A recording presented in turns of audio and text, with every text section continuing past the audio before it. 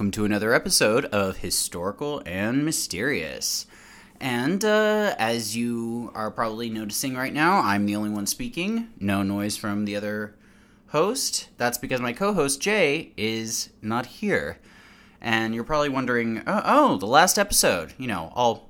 This is for both of the listeners that we have who listened to the last episode and have been listening. As you know from the last episode, Jay flew home to see his family in California for Christmas and New Year's. And we talked about how we were going to pre-record an episode to release at this time, and then have our first guest host, which is still going to happen, scheduled. But unfortunately, the pre-record did not happen. Jay got super busy at the last minute. His job worked him to death at the last minute, and as I think I also mentioned in the last episode, my mother was flying in to visit me, and her getting here turned out to be extraordinarily stressful. So, with canceled flights and spent nights elsewhere, so trying to deal with that, and the pre-record just didn't happen. But that, fortunately, gave way to the show's first solo episode with me, Ian, apparently. And since it is Christmas Eve when I am recording this and releasing it, Sorry. There's a cute guy on Netflix. I'm watching Netflix. Okay, so, all right. Anyway, this is the first solo episode, and it is the Christmas episode, since it is December 24th, Christmas Eve, for me and many other people, and some other date for other people. But first of all, since I mentioned a cute guy on Netflix, and that reminded me of something, how was your week, Ian? Oh! Thank you for asking. My week was very good. I spent most of it working, like most adults, and I took up watching a couple new series on Netflix. The first one, and the one I am currently watching but muted right now, is called Amazing Hotels: Life Beyond the Lobby.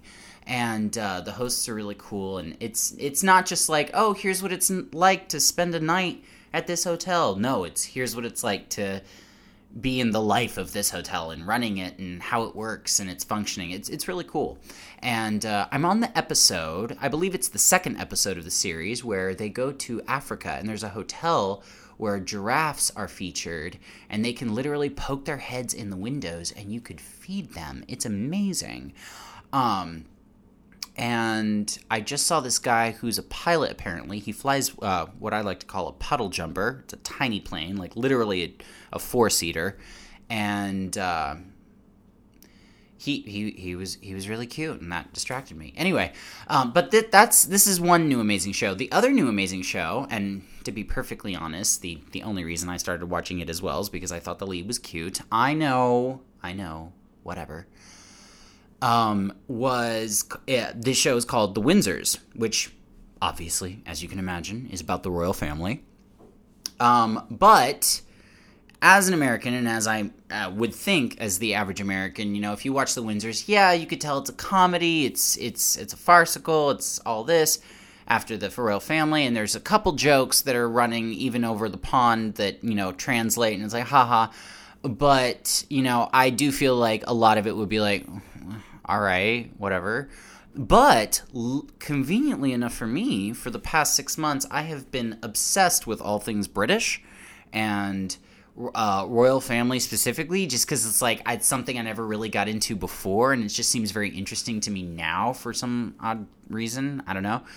And just Netflix, thank God for you, because you have everything British. So many documentaries, documentaries about the royals, about the royal family, the Windsors, Diana. The princess is not dead. She is very much alive on Netflix. So much on her on Netflix, but it's fascinating. And so, watching all of that, religiously at this point, I would say, I pretty much, when I started watching this series, I got all of the jokes. It was hilarious. And also the guy playing Prince William, I think, Hugh Skinner, is really cute. So that was a plus. And what else? Oh, yeah, Pippa Pippa is fucking hilarious. And there's some awesome girl action in that movie. I don't mean girl action like that. I mean girl fights. There's some awesome chick fighting in that show. Obviously, where stunt doubles were used and punching and backflips, but it was hilarious. Anyway, so that was my week, working in Netflix and being alone in my apartment, which, you know, is nice. It's nice, but I mean, it's kind of boring. Anyway, so this Christmas episode, I thought I would basically go over random facts and details regarding different Christmas celebrations, or different holiday celebrations, including Christmas, of course. Basically, the four I'm going to cover are, of course, Christmas, Hanukkah, Kwanzaa, and Saturnalia. I'm going to say Saturnalia. And those are the main ones I could think of, and I got up details on. And after about 4.5 pages of notes, I was like, fuck it, that's all I'm doing. I know there's other ones, I'm sure, but I'm not doing it. So, I'm going to start with Christmas, you know, random facts and stuff. And I'm not going to cover everything, of course, you know, just things. These are primarily things that I didn't know, or if I did know them, I thought they were really cool and wanted to include them this year. So, Christmas. The occurrence of the Nativity apparently resulted in many wars. In the first couple of centuries of Christianity, controversy over whether or not Jesus was divine at birth created much political and social upheaval that frequently broke out into full warfare, which, after reading that, you know, makes sense. In the book of A Christmas Carol, Scrooge does not celebrate the holiday with the Cratchits, but instead with his middle-class nephew. I mean, I had no idea. Every adaptation you've ever seen of that, he celebrates with the Cratchits. And then he holds up the little boy and he says, "Merry Christmas, everyone," yeah, or whatever the fuck. And his what? But, okay. Telling scary ghost stories is an old Christmas Eve tradition that died out in the 19th century, which... that's actually unfortunate, and because that actually sounds pretty cool. You know, I could imagine telling scary ghost stories on Christmas Eve at night by only the lights of the Christmas tree. You know, that'd be really cool. And I'm really kind of intrigued as to why that would be one of the traditions that died out, as opposed to any of the others that we still have today. You know, because that one sounds pretty cool and, you know, not hard. Anyway. I'm not a historian, so I can't tell you, but it's something I looked up, and I know for a fact because I never heard any ghost stories on Christmas Eve, only on Halloween. Some zoos accept donated Christmas trees as food for their animals, and I thought that was really cool. You know, a way to be efficient in recycling, and, you know, and if you didn't know that, now you do, and... you know, but as I stated, some zoos, so, you know, if you think that's a cool idea, call your zoo before you just drive over there with your tree. You know, see if they will accept that vegetation. During the Christmas of 2010, the government of Colombia covered many trees in the jungle with lights. When one would walk by these trees, the lights would go off, lighting banners that said to lay down your arms.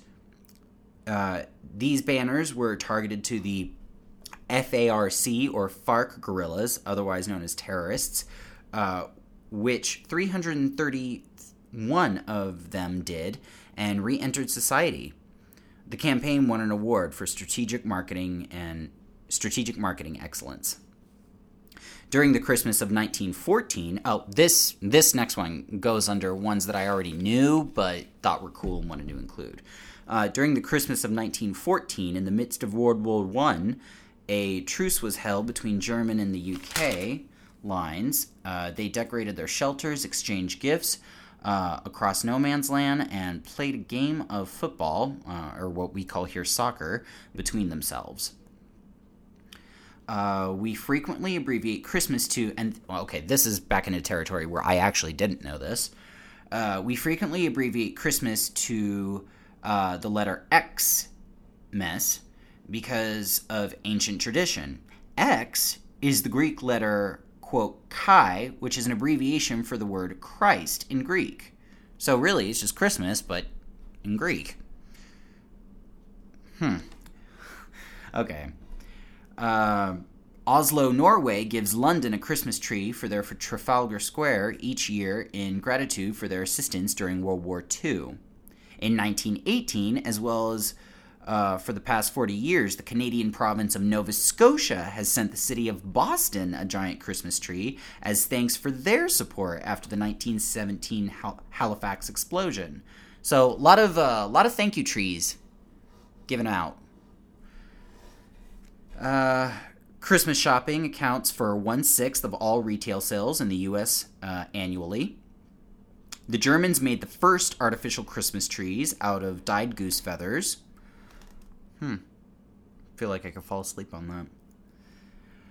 According to analyzed data of Facebook posts, 2 weeks before Christmas is one of the two most popular times for couples to break up. However, Christmas Day is the least favorite day for breakups. Sounds ironic, but makes sense. However, I would definitely be in the breaking up before Christmas camp, honestly, because, the way I see it, I don't want to spend that Christmas of my life making memories with someone that I don't want to be with. What are you doing? Oh, I'll just do it after Christmas. Oh, honey, no. All right. And aren't you being a little dishonest? All right, sorry. Jay's not here to stop me. Blah, blah, blah. Where am I? Oh, I'm down at the bottom. Guinness World Records has also mentioned the tallest Christmas tree at 221 feet tall at Douglas Fir, which was displayed at the Northgate Shopping Center in Seattle, Washington in 1950. Traditionally, Christmas has had three colors deeply associated with it: green, red, and gold. The green represents life and rebirth, the red, the blood of Christ, and the gold, which represented both light and wealth. Christmas trees usually grow for about 15 years before they are sold, and Christmas trees have also been sold in the U.S. since 1850. The origin of the Christmas stocking allegedly came from the story of three sisters who were poor and had no dowries and were therefore doomed to a life of prostitution, or for you woke people out there, sex work. However, this would not come to pass as St. Nicholas of Smyrna, the precursor to Santa Claus, crept down their chimney and generously filled their stockings with gold coins. All right, that's Christmas. That's what I have. That's what I'm doing. Get over it. It's going to be a short episode, I think. Maybe not. I don't know. Probably. Hanukkah. All right, so I'm going to give a little brief summarization of the origin story, I guess, of Hanukkah. I surmise I'm not Jewish. So if I get anything wrong, please forgive me. But, as a little bit of backstory, in 165 BCE, the Maccabees, an army of Jewish rebels, I don't know if I call them rebels, but Jewish people, conquered the Syrian Greeks, who had outlawed Jewish practices and defiled the Holy Temple in Jerusalem by putting an altar of Zeus in it and sacrificing pigs. The Maccabees then rededicated and reclaimed the temple, and although they only had enough oil to light a lamp for 1 day, the oil miraculously went for 8 days. So, that's kind of a brief backstory of the holiday, or why Jewish people celebrate the holiday, in short. So, Hanukkah isn't the biggest Jewish holiday even, really. I found that to be quite amazing, actually, because Hanukkah, it was the only Jewish holiday I even knew about until I got way older in my life, like early teens, mid-teens, and then I was like, oh wait, there's other ones?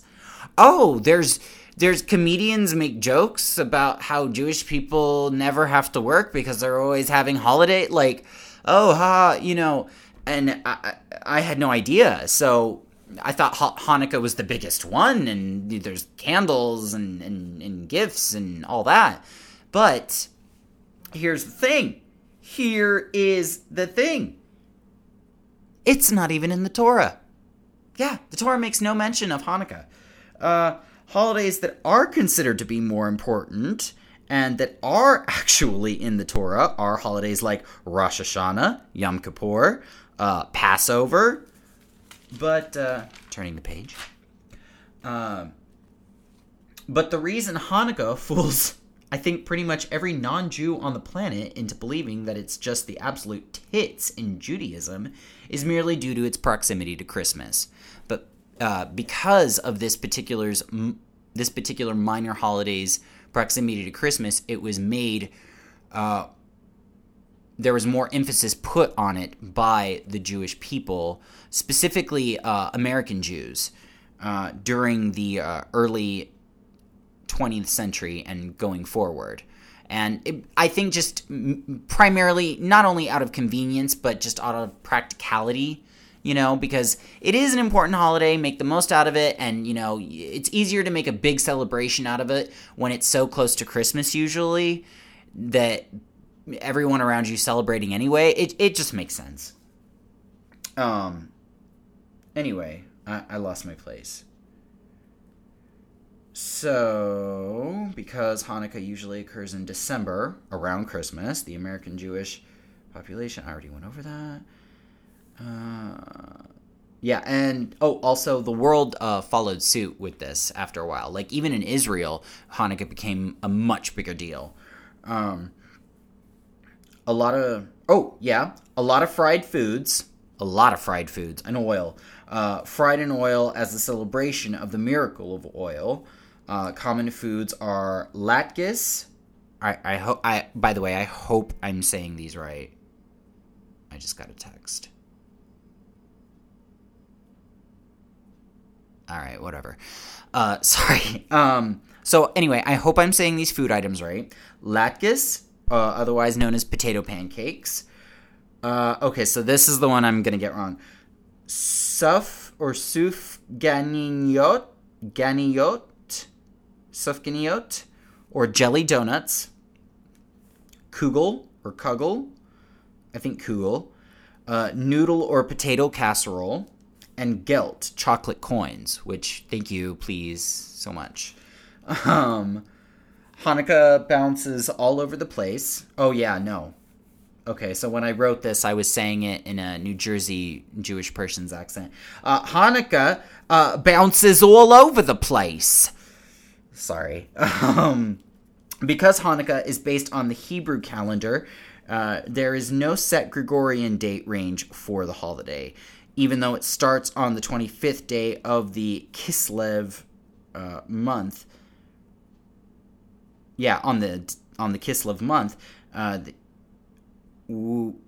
which correspond to a date anywhere from late November to late December. So anywhere from late November to late December, you could have Hanukkah. And it's 8 days, so, that's a pretty wide range. It's not necessarily exactly during Christmas, per se. In fact, in 2013, Hanukkah overlapped with Thanksgiving, which gave rise to the countless Thanksgivika memes and jokes about cranberry-filled, here's that word again, sufganiyot, and sweet potato latkes, which actually sound pretty good.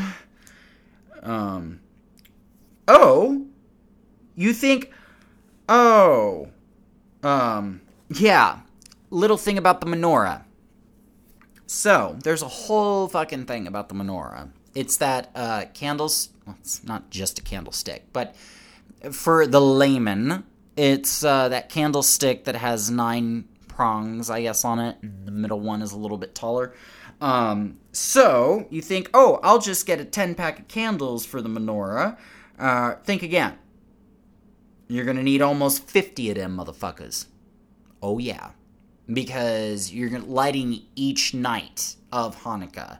So you're going to go through, and you let them burn. So you're replacing and you go through until, anyway, I'll explain. You're going to need exactly, though, 44 candles. Which, like I said, is what you'll need for to celebrate Hanukkah with the menorah. Now, Hanukkah menorahs, or I think it's pronounced Chanukia or Chanukia. I'm not sure which. Have 9 branches, 8 for each night, plus a helper candle.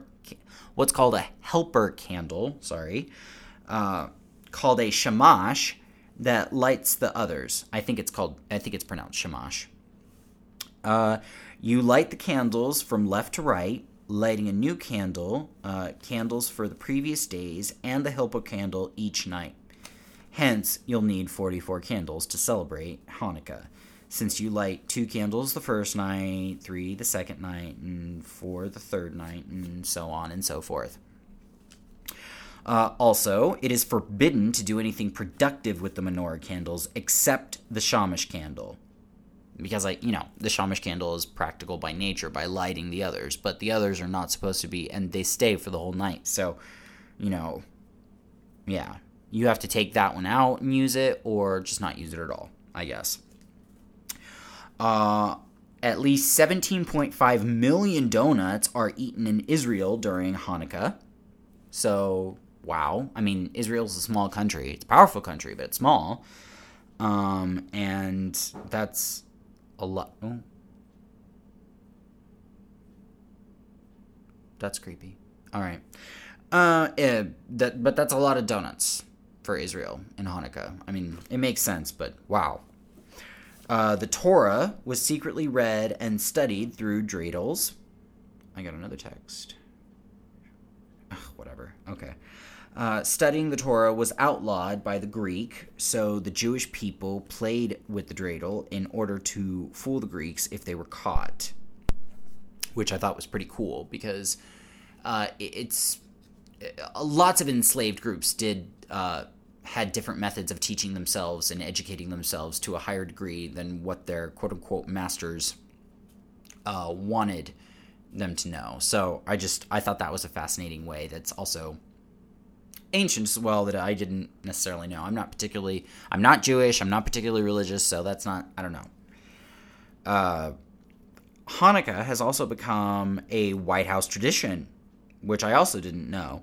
And the very first time the holiday made an appearance at 1600 Pennsylvania Avenue was in 1951.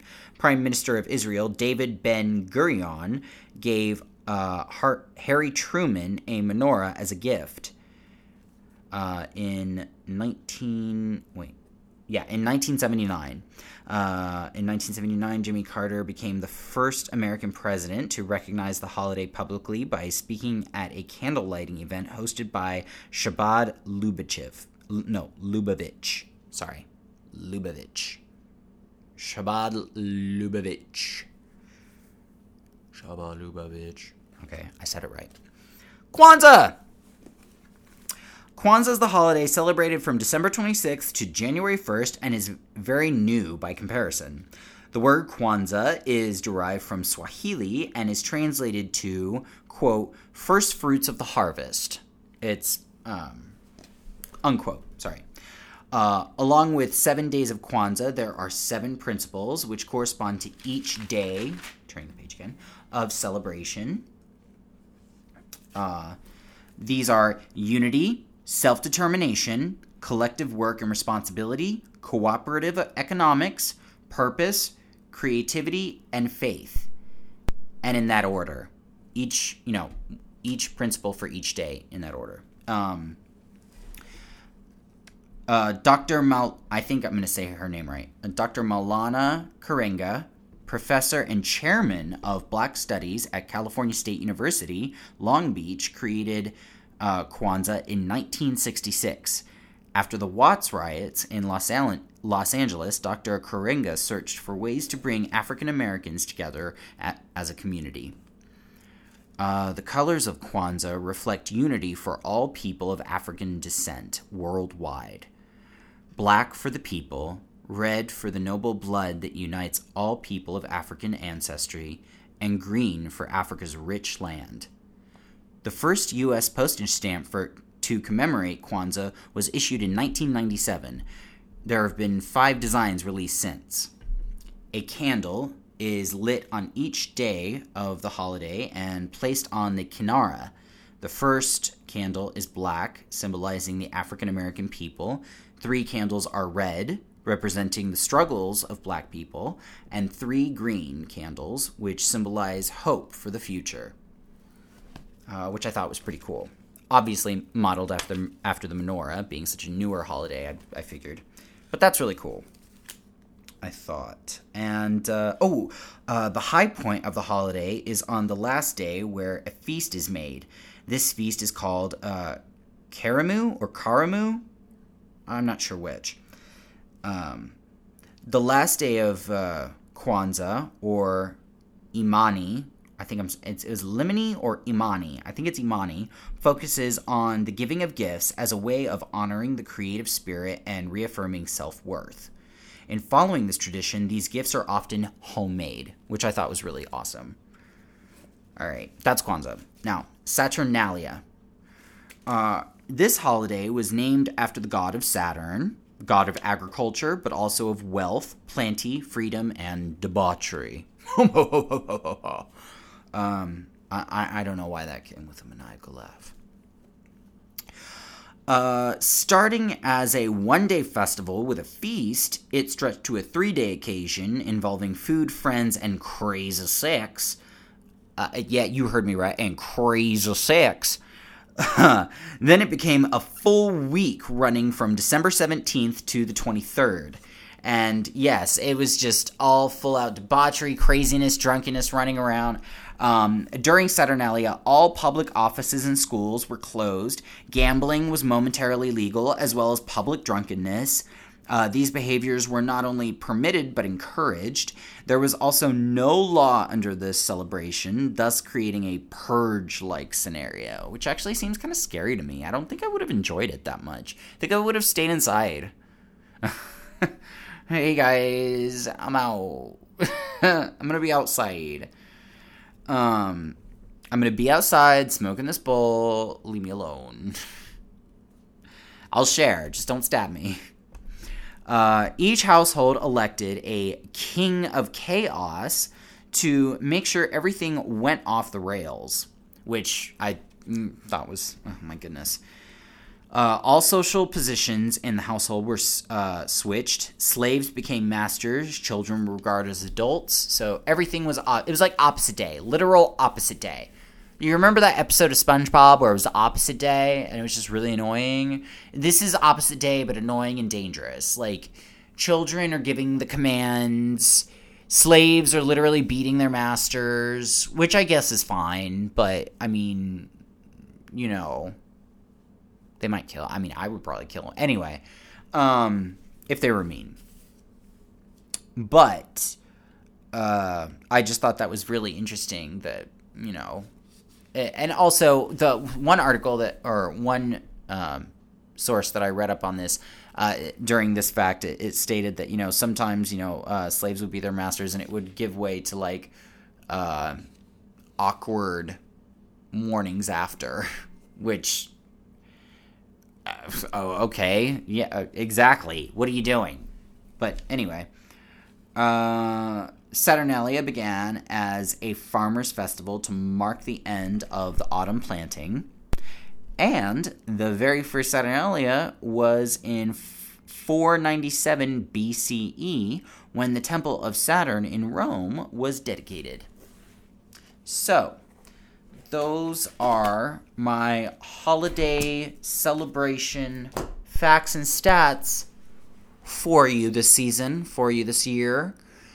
Things, a lot of which I didn't even know, which is why I decided to talk about them or mention them. And yeah, so I think we're pretty much at the end here for me. It's a half-long episode this week, I know, but it's only me, so it would be twice as long if my co-host were here. But, you're just going to have to miss him. I miss him too. It's fine. Fine. But I will have a guest host next week, of course. So it'll be fine. Format will be back to normal. And then hopefully the week after that, we'll see Jay again. Or we'll hear him again. So, yeah. I guess, that's about all. You guys have a good one. Happy Christmas Eve. Merry Christmas. And Happy New Year, everyone. Bye.